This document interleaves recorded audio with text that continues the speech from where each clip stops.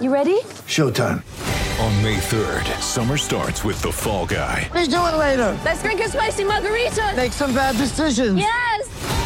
Audiences are falling in love with the most entertaining film of the year. Fall Guy. Fall Guy? Fall guy. That's what the poster said. See Ryan Gosling and Emily Blunt in the movie critics say exists to make you happy. Trying to make it out? Nope. Because I don't either. It's not what I'm into right now. What are you into? Talking. Yeah. The Fall Guy. Only in theaters May 3rd. Rated PG-13.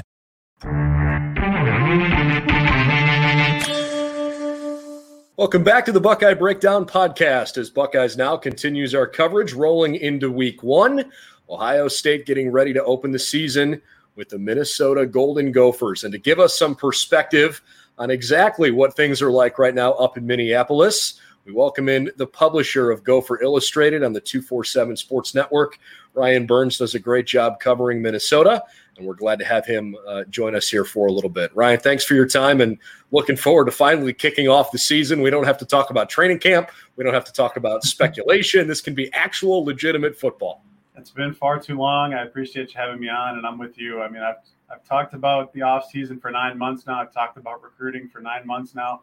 I want to see what the product looks like because I think Ohio State fans are obviously very excited about their season and their national championship hopes. And on the Minnesota side of things, I think there's a lot of optimism that maybe Minnesota's a team in the West that can come out. So I'm just excited to talk about legitimate football coming up on Thursday night. I don't want to have this be too reflective of last year because I think everybody in a lot of ways is sick and tired of last year, talking about it, thinking about it, reflecting on the challenges that it brought. But I think there's at least some value when forecasting what this year could look like in trying to put in appropriate perspective what last year brought. And even for something as simple as the statistics, everybody played a different number of games. You know, strength of schedules could have been all over the place. So maybe some of those things don't tell a full picture. If you could try to at least just give us a brief summary on what was certainly a little bit of a disappointing 2020 season, but you know, where specifically were some of those disappointments, and where are maybe some of the bright spots from last year that you guys think Minnesota is going to build on going into this year? It was an interesting year all around, especially for Minnesota. I think it started before the season when their star receiver Rashad Bateman opts out, and then the Big Ten is canceled. Big Ten comes back on. Rashad Bateman opts back in, plays for a few games, opts back out. You had just a lot of things going on around the program. I mean, COVID hit Minnesota probably just as much as some of the other Big Ten teams where they couldn't play some games some weeks. There were some weeks, like PJ Fleck likes to talk about, against Nebraska, where they were, I think at this point, the legend has now grown to they were somehow down 50 players. But in reality, they were down somewhere between probably 25 and 30 players between injuries and COVID, but they were still able to go into Lincoln and beat a Nebraska team. But, the year didn't start off so well, where they get College game day in town for them against Michigan, and then they absolutely just don't show up. The defense is just gashed all night long, and it's just an absolute drumming. Iowa comes into town, one of Minnesota's biggest rivals, is up 35-0 in the fourth quarter.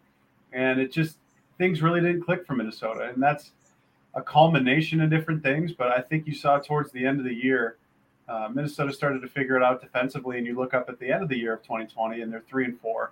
And that's where, that's not where they want to be. They should have been 4-3. They blew a 3-score lead in the fourth quarter against Maryland somehow and then lost in overtime. They had every chance to win against the Badgers in Madison, and they couldn't get it done on special teams, amongst other things there. If they were able to finish those overtime games, we're talking about a 5-2 football team that I don't know that was particularly good last year. So it's tough to kind of prognosticate in terms of what did 2020 mean for Minnesota compared to 21. Now they returned 20 of 22 starters. The two guys they don't have, Rashad Bateman was a first-round draft pick of the Baltimore Ravens. Benjamin St-Juste, a cornerback, was a third-round pick of the Washington football team. So, yeah, they lost a couple of talented guys, but they do return quite a bit. So we're going to find out this year with so many super seniors across the country, these sixth, and even Minnesota's got some seventh-year guys, which I've never even heard of before. I mean, a couple of these guys have to be old enough where they can dang near rent a car at this point. So does it mean anything? I don't know. I mean, I think it means something. But to kind of quantify, does it mean a lot or a little? I think we're going to find out here very soon. I feel like it might be easier to talk offense, but some of what you've just alluded to there makes me think we should start on the defensive side of the ball. I know Minnesota had a fairly young defense last year, right, and obviously had a pretty COVID-inflicted side of the ball there in particular. So some of the defensive numbers don't really maybe tell the whole story. You alluded to those first couple games of the year, 567 rushing yards and 8 touchdowns over those first 2 games isn't probably a perfect indicator of what the defense was capable of, but maybe the performances by the defense against Purdue and Wisconsin toward the end of the year and Indiana, maybe those weren't perfect indicators either. So let's start defense, maybe talk about a couple of the transfers up front and just what you expect sort of from this year's defense. I think they will be much improved. Now, I don't know that you'll be able to see that against an Ohio State offense that's obviously been very prolific, even with a brand new quarterback back there. I mean, you look at this game on paper if you want to use those 2020 statistics, and Ohio State had the number 1 run offense in the Big Ten. I think they averaged 5.5 yards a carry, over 250 yards a game. And then you look at Minnesota, they were dead last in the Big Ten because they allowed over 6 yards a carry. I remember the stat going into December last year before Minnesota's final 2 games of the year. Minnesota was averaging giving up to just strictly running backs over 8 yards a carry. That is absolutely horrendous. Now, they got better as the season went on. And when you look at that 2020 defense, Minnesota lost a lot of guys. They lost, I think, 7 or 8 starters, a lot of guys that had played a lot of football. And they just never got the offseason to kind of get those guys acclimated. They had 3 spring practices, and then COVID knocked it out. Didn't really get much in the summer. They got the 3-week abbreviated fall camp, and then they were thrust into action. And that's where, if you ask defensive coordinator Joe Rossi, he puts a lot on that they didn't get time to make the adjustments, and you saw Minnesota get better as the year went on. Now you look at the team or the defense anyway, that Ohio State will face on Thursday night. I do think they'll be better. Now, Minnesota is very old and experienced on the defensive line. They brought in a couple of transfers, one by the name of Niles Pinckney from Clemson, someone that played all 4 years at Clemson, played over 1,200 snaps there in his career, someone that I think will be inserted immediately at defensive tackle. They took another defensive tackle from the transfer portal in Val Martin, someone I think you'll see more on pass rushing downs. And then they have a couple of defensive ends that are multi-year starters, one being Boye Mafe, who I think is going to be a top 100 draft pick in the next NFL draft. He is incredibly gifted, led the team in sacks and tackles for loss last year. His claim to fame is he was on Bruce Feldman's Freaks list, where he's 263 pounds and he's got a 40-inch vertical. I don't know that I could jump that high, and I'm definitely not that weight. So they're very experienced on their defensive line, and we're going to find out is that going to make things any better, because the linebackers were horrible last year. They struggled immensely. They were replacing 2 longtime starters. Minnesota took another transfer there in Jack Gibbons, of which I don't know that the defensive coordinator, who's also the linebackers coach, Joe Rossi, could be any higher on him. He just thinks he can provide a lot of stability there and just know where he needs to be, which was a big issue at times last year. So it's going to be interesting. Now, do I think Minnesota is going to come out and become the 85 Bears in terms of against Ohio State? Absolutely not. But do I think that they can be a formidable type of run defense? Potentially. I mean, we just don't know. I think there's just a lot of unknowns because Minnesota's got some new guys. Ohio State's got a brand new quarterback. Are they going to change the offense for his skill set? Are they not? I mean, that's what Rossi talked about today with the media was they're kind of preparing for ghosts because, yes, you know what Ohio State and Ryan Day have done traditionally in the past on offense. And so you prepare for that, but it's game 1. So there's going to be brand new wrinkles everywhere. And it's kind of which side of the ball adjusts first, especially with all that skill position talent for the Buckeyes. Ryan Day talked about the same concept today being a real challenge. Game 1, you have to factor in some of the film from a year ago, but in some regards, it's about just trying to be the best you can be and then figuring out who's better at adjusting in game because it's a challenging week without film from this year to get ready for guys. You brought up, you mentioned the word sacks and tackles for loss. What was it last year that was so difficult that as a team you basically averaged 1 sack and 2 total or 2.5 tackles for loss per game? Those are obviously numbers that if you're looking at the stats would kind of jump off the page at you. Why was that such a challenge last year? Some of it was COVID. I mean, they where COVID hit Minnesota specifically the hardest was their defensive line. Boye Mafe missed time. They had their defensive tackle starters miss 3 games. So they had to throw in freshmen out there. It was a culmination of different things that they weren't very disruptive at all. And that was a big issue. I mean, you go back and watch Minnesota's game against Maryland, they made Taulia Tagovailoa look like a prime Michael Vick. They couldn't contain anybody in a rushing lane. They couldn't get any rush, and they just made people look a lot better than they were at times. And that was one of the questions we asked Rossi today was, what makes you think you can be more disruptive? Whether that is statistically, whether that is with the pressure. And they feel a lot better about their defensive tackles this year than they did a year ago. Whether that's because they're older. I believe Minnesota's probably going to rotate 5 or 6 guys on their defensive tackle rotation because they feel that good about it. Now, that's all great in theory, but your linebackers have to be a lot better too. So the theory is for Minnesota, for them to become more disruptive, part of the issue was they couldn't get in any time. They couldn't get in passing downs. Every time you ran 2 plays on the ground, you had a first down. I mean, statistically anyway.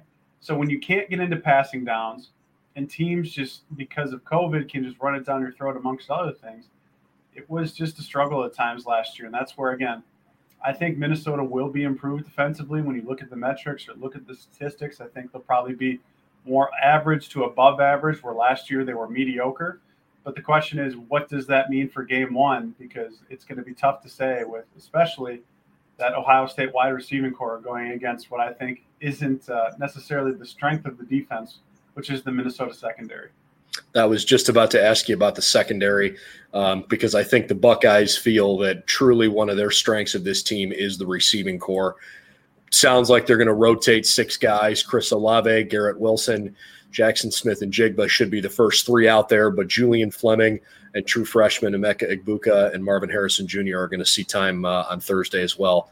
Ohio State really feels like they can throw the ball, and they've done that pretty well here now the last several years. With Winfield gone now a couple seasons and some new faces in the defensive backfield and frankly, without having played Minnesota in a few years, perhaps some Buckeye fans not terribly familiar with the personnel in the secondary. So can you give us an idea of what to expect back there? Yeah, I'd first say PJ Fleck genuinely couldn't be any more complimentary towards the Ohio State wide receiving core. I don't know if you or your readers have seen the quotes this week, but he's talked at length in the last 2 weeks about how he thinks this Buckeye wide receiver room is probably the most talented in college football. And then you look at it and how Ohio State doesn't have to recruit, they just get to select. And you have, you have your 2 headliners there, Chris Olave and Garrett Wilson, and you make me feel incredibly old now that Marvin Harrison Jr. is somehow college eligible.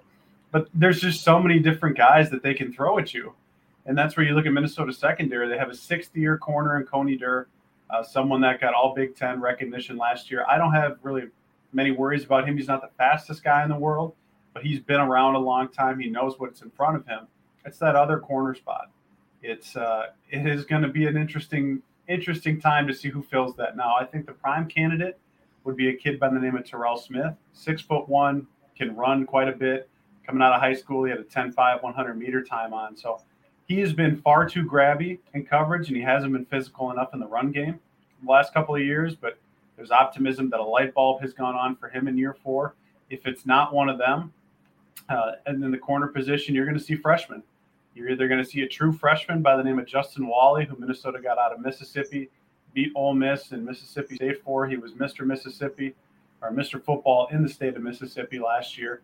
Or you're going to see an Ohio kid by the name of Miles Fleming as a redshirt freshman come out there that Minnesota converted him from a quarterback position, which is what he played out in the state of Ohio there. But that is going to be the question mark, because if Minnesota does force passing downs and they continue to struggle to get pressure, I don't care how good your secondary is against Ohio State's wide receivers. If they have to cover Chris Olave for 5.5 seconds, he's probably going to be open.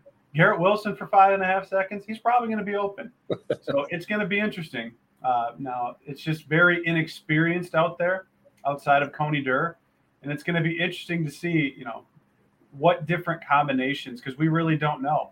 Minnesota's another team that doesn't put out a depth chart.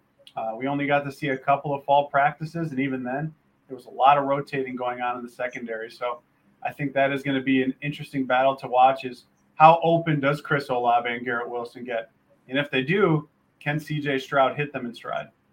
A lot of questions, not a lot of answers. I think a lot of teams right now feel that way around the country. It's just the nature of the beast. Let's go on to the other side of the ball, where I think perhaps there are many fewer questions for Minnesota. You've got a really solid veteran quarterback. Tanner Morgan's done a really nice job. Obviously, you know you can run the football, or you sure like to think you can run the football with the success that Ibrahim has had in his most recent run last year. I know Rashad Bateman's not there anymore. A huge offensive line. Let's just start maybe 10,000-foot view, your expectations of the offense this year. I think they should be much improved, especially in the scoring department. They struggled at times last year. Again, a culmination of different things. It was a brand new offensive coordinator. Kirk Shiraka, Minnesota's offensive coordinator in 2019, when they had that magical year, went 11-2. He went to Penn State, where he's from. He's from Pennsylvania. James Franklin had him for a year, blamed him for the offensive woes, and then fired him. And so Minnesota brought in Mike Sanford after the bowl win there, someone that PJ Fleck's known a long time. People will remember him from maybe his time at Notre Dame as the offensive coordinator. He was a Western Kentucky head coach, went to Utah State to coach Jordan Love for a year before he came to Minnesota. And there just wasn't a lot of fluidity on offense, where Sanford didn't know what Tanner Morgan's strengths were. He just didn't know what the personnel was, because he didn't get any time with him. Again, he had 3 spring practices before the season started, and that's where he got his 3 weeks leading up to it. So the biggest question for Minnesota's offense this year is, what form do we see from Tanner Morgan? It's his 4th year as the starter. In 2019, throws 30 touchdowns, I think 7-8 interceptions. Last year, 7 touchdowns, 7 interceptions. He just wasn't as efficient. He didn't seem like he knew as much of what Sanford wanted out of that offense. But when you also look at it, I think he's probably one of the most experienced quarterbacks in the Big Ten now. And we've seen Tanner Morgan play really well against good teams. You look at that Penn State victory they had in that 2019 season. He was a large part of that. You look at the game against Auburn where Minnesota wins in the Outback Bowl. He was a big part of that. And then last year he took a step back. So what does the passing game look like? Because I know what I'm going to see in the running game. And I know I'm going to see Mo Ibrahim, who is a very, very good zone runner. He has some of the best vision I think I've ever seen, especially from a Minnesota running back. He is just incredibly fun to watch in the zone blocking scheme. But it's who is Tanner Morgan throwing the ball to as well. Because Chris Ottman-Bell, the number 1 wide receiver for Minnesota, is also a bit banged up coming into this game. We'll see if he plays against Ohio State. Fleck hasn't said one way or another. From the injury updates we've gotten, if you trust coach speak, which you have more faith in college football coaches than I. He's gone from week to week to day, and then we heard last week he was running. So we'll find out in a couple of days here if Chris Ottman-Bell plays. But if he doesn't, who is Minnesota going to be throwing the ball to? Because if I was Ohio State, or essentially any opposing defensive coordinator going against this Minnesota offense this year, I'm throwing 7-8 in the box and saying, beat me. Beat me in the passing game, Tanner Morgan. Beat me in the passing game. What other passing game target you want to throw to? Because you're going to have to stop Ibrahim in this offensive line, which is very, very experienced. PJ Fleck's been here he's about to start his 5th year now, I guess is a better way to say it. Mm-hmm. Had enough time to bring his own guys in. And a couple of years ago, this was a really, really good football team. Mm-hmm. I'm struggling to ask this the right way. You have to throw last year out because of all of the things that you just couldn't control. Sure. From the outside looking in, do you think that this program still has momentum where they can be a perennial top 15 team in the country and compete to win a Big Ten championship? Top 15, I don't know that they're here's what I'll say, is I think this 2021 Minnesota team is going to be pretty good. Now, I also think that because I think the rest of the Big Ten necessarily, I'd say like 60, 70% of the Big Ten, I don't think is very good. By very good, I think they're a 6-win or less team. And I look at the Big Ten West here, I think we saw what Nebraska is and continues to be. Brett Bielema's got that team playing well, but again, it's tough to say that they're going to win more than 5 games. Nebraska, I don't know if they're going to make a bowl game. Northwestern lost everyone, including their star defensive coordinator. They're a completely dismantled team. I am not incredibly high on Iowa this year for an assortment of different reasons. So I think before we even get into the top 15 discussion is, can PJ West, now in year 5, prove that this is a perennial Big Ten West contender? Because Northwestern, Iowa, and Wisconsin have had the stranglehold on it for a long time. Now, Minnesota nearly had it in 2019. They had Wisconsin at home. All they had to do was win the game, and they didn't show up for the last 45 minutes of the game. And Wisconsin wins the West, and Minnesota doesn't get to play Ohio State and Indianapolis. So I think this year could be a very good year for Minnesota. I think I've said that I think Minnesota goes 9-3. I don't include Ohio State in one of those victories. But I look at the next 8 games for Minnesota after Ohio State, and there's not a ranked team amongst the bunch. I mean, it's really not incredibly grueling, and then they end the year with 3 potential ranked games when they're on the road at Iowa, on the road at Indiana, and they host Wisconsin. So if PJ Fleck can prove this year that 2019 wasn't the anomaly and that Minnesota can just become a perennial Big Ten West contender, let alone I think this year wouldn't surprise me one bit if they somehow came out of the West, because, again, I think the West is more open than what people think. But if they can become a perennial top 25 team, I think that would be a much-needed step in the right direction, because they're 1-7 against their rivals in Wisconsin and Iowa. And if you want to win the West, you're going to have to go through Madison and Iowa City. Ryan Burns of Gopher Illustrated, our guest. How about from a recruiting perspective? What's the state right now of Minnesota recruiting as you start to think about the future of your program? I'd say yours, like you own it. The future of Gopher football. I mean, they're recruiting as well as they ever have been. And whether you want to look at the 24/7 rankings, the 24/7 composites, whichever rankings you want to look at, they're certainly on the up and up from the Tracy Clays and Jerry Kill years. And I don't really want to talk about the Tim Brewster years because that was just an absolute dumpster fire. But they're certainly recruiting as well as they have been. Whether you want to look at the stars or whether you want to look at the committable offer list for a lot of these kids. I mean, this 2021 class, I think, for Minnesota that is now on campus and is going through fall camp, had 6 4-stars among them, which is really good for Minnesota standards. And it's going to be interesting to kind of follow along here, because in this 22 class, it's a lot smaller. I think Minnesota's only got 12, 13 commits right now, because they don't know how many spots they're going to have. There is a realistic possibility that they have 5, 6, quote unquote, early guys leave that could have another year of eligibility, but they don't know, and that's where it's all about. If you do have those spots and they do open up because guys leave early, well, you probably had a pretty good year, and that's okay. And if you didn't have a great year, those guys will be back for another, and they'll help you in 22. But Fleck has elevated Minnesota in recruiting. I mean, being able to get Rashad Bateman and hold him off, especially over the in-state Georgia school. That was just a whole saga with that one. But Minnesota is recruiting as well as they have been. Now, it's not top 5, top 10 where Ohio State is every year, but they're now consistently probably in the low 30s after the second signing day, which is pretty good for Minnesota standards. I want to talk big picture college football here for a second, because sure. I think it's interesting for Buckeye fans that are so focused on Columbus or live within the footprint of the Buckeye campus to maybe get a sense for how other Big Ten schools and their fans are feeling about all the chaos that's going on in college football. Sure, you've got transfer portal, name, image, and likeness, and some of the player-focused things. But, when Texas and Oklahoma leave and go to the SEC, and now it has all of this tension around the country. You've got the Big Ten, the Pac-12, and the ACC forming an alliance that doesn't have a lot of direction to it yet, just has a lot of hand-holding and kumbaya singing and saying we're going to do this together. And it might work out great, don't get me wrong, but not a lot of concrete evidence yet of what that's going to look like. Can you give us an example or at least a sampling of what the perspective is of Gopher fans of what's going on in college football. Do they think it's good for the sport?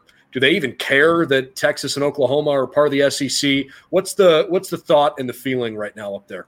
I mean, they care. I think everybody's just kind of looking at the Big 12 up here and thinking, what in the world is going to happen to you now? You know, if you are a Kansas or Kansas State right now, you have to be terrified, because who the heck wants Manhattan and who wants Lawrence right now? And you mentioned the alliance, and it was funny to kind of see the quotes that came out. And I think the verbiage was a gentleman's agreement. We just looked each other in the eye, and that doesn't mean anything. The SEC comes in and offers you more money, you're just going to go there. So I think from Minnesota's perspective, they're interested to see what kind of happens. Now, I think I would love to see, we'll see what Kevin Warren does, because, Kevin Warren says a lot of words and there's not really a lot of meaning behind them, or a lot of substance to them, I would say. At least that's my perspective from the Minnesota side of things. And that's someone who kind of knew Kevin Warren-ish when he was with the Minnesota Vikings before he took that job. So, I would love to see USC and UCLA. I'd say screw the alliance, get them in the Big Ten. I'd love to get, those two teams in specifically, maybe Washington and Oregon. But again, we have no idea what the Pac-12 and the ACC and the Big Ten alliance will be. And I don't know that it makes a ton of sense from the Big Ten's perspective, because to me, you're the best conference of that. I mean, what really is especially what is the ACC going to provide you in football? Who cares? I don't care about it. I mean, it's Clemson and what? Florida State isn't what they used to be. Florida State isn't what they used to be. So what kind of value? I think the ACC and the Pac-12 are getting a much better deal than the Big Ten. But again, we have to see what any of this means, because a handshake agreement doesn't mean anything to me. It really doesn't. I mean, especially when we're talking about a lot of money on the line. So it'll be interesting to kind of see what Kevin Warren does here with this new alliance. I have entertained in my head a lot of different scenarios of what I'd like to see play out, and certainly one of those is USC, UCLA. Can you usurp them into the Big Ten? Right. Los Angeles is a mega TV market. It would push your footprint to the West Coast. Some of the schools, certainly Ohio State, are already able to convince and recruit some kids from the West Coast to come to the Midwest. But man, if I didn't see that UCLA game and see 5,000 people at the Rose Bowl, I mean, dude, there was nobody there. Well, they're even giving away, I don't know if you saw for the LSU game, they came out and said, if you're just a high school student, you can come get free tickets. Yeah. If you're a college student, come get free tickets. They're literally giving them away to try and get anybody to show up to these games. And again, it's about the fans in the stands, yes. But I think you and I both know it's all about that TV money. Well, it is. And I just wonder if Los Angeles is enough of a college sports town. I'm of the opinion that fans out there are far more locked in on teams like the Lakers and the Dodgers. And I don't know if it's just a headspace thing. I mean, USC's got the tradition. UCLA, certainly a basketball proud program, and they're coming off a great run, but this is a football driven conversation. I just don't know if it's a great fit. I am almost more inclined to look at Oregon because of the tie-in with Nike than I am with UCLA and USC. But I just don't know if there's a perfect answer right now for Big Ten expansion out that way. But I agree with you for sure. The Big Ten is the only school in the alliance, the non-legally binding, non-contract signed gentleman's handshake agreement. The Big Ten is the only league in that alliance that can compete with the SEC on the balance sheet, in addition to on the field. And there would have to be there'd have to be a really convincing argument to add teams, because if I'm the Big Ten, I just don't know that I'm that interested in bringing on Kansas or Iowa State. I understand it, but I don't think it does enough for the league to help everybody. I'm with you. And so that's where I don't know that there's a perfect answer to who they should expand to. Again, I truly still don't get what the Big Ten is doing in this alliance, because it doesn't make a lot of sense for me for the Big Ten compared to what it does for the Pac-12, who the Pac-12 is scared that they're going to have the Big Ten come in and take their teams. I mean, their top teams. And that's where even the ACC, I mean, I just don't think it makes a ton of sense. And again, we'll see what Kevin Warren and this thing ends up being, if it ends up being anything at all.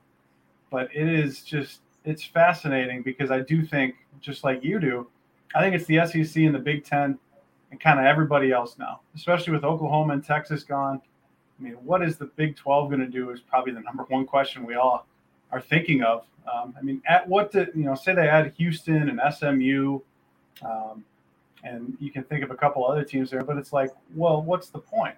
I mean, they're not as good of a conference as what they once were. And it is going to be fascinating to kind of see how the dominoes continue to fall here.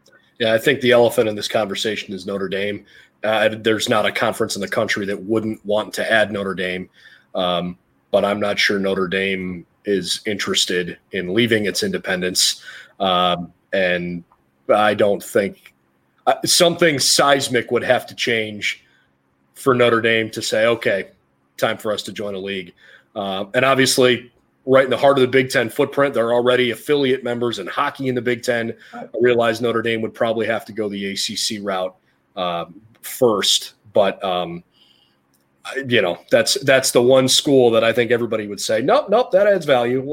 We'll welcome them in with open arms. So I have a hard time believing Notre Dame would want to go from playing the soft ACC schedule and the military schools to wanting to become a Big Ten member and potentially be exposed a little bit, and not have the glory of, we know we're 10-0 and we beat Clemson. And that's the only ranked team we played all year. What do you want us to do? I would love to see Notre Dame in the Big Ten just because I think they would have come crashing down to earth a little bit. Well, unfortunately, I think that is wishful thinking because I'm not sure that's going to happen anytime soon. Ryan, really appreciate your time. Remind everybody where they can consume your content, podcast, your print content, any video stuff you do. Yeah, I mean, if you want to follow me on the Twitter machine here for the next few days through the Ohio State game, I'm at Ryan Burns MN on the Twitter machine. You can read my work at gopherillustrated.com, or if you just put it into the Google machine, Minnesota 24/7. And if you want to get a podcast from the Minnesota perspective of things, you can just put into whatever podcasting platform you have, Gophers. And I'm pretty sure Gopher Gridiron Radio is the first thing that pops up. So if you're looking to learn a little bit more about Minnesota heading into this game, I think Gopher Illustrated is the place to do it. Sounds like a lot of machines up your way. Yeah, well, we are. What do you think we do in the winter when we get all that stuff? Yeah. This has been a great conversation. Thanks for the insight, and looking forward to covering the game this week. Cheers. All right, appreciate the time.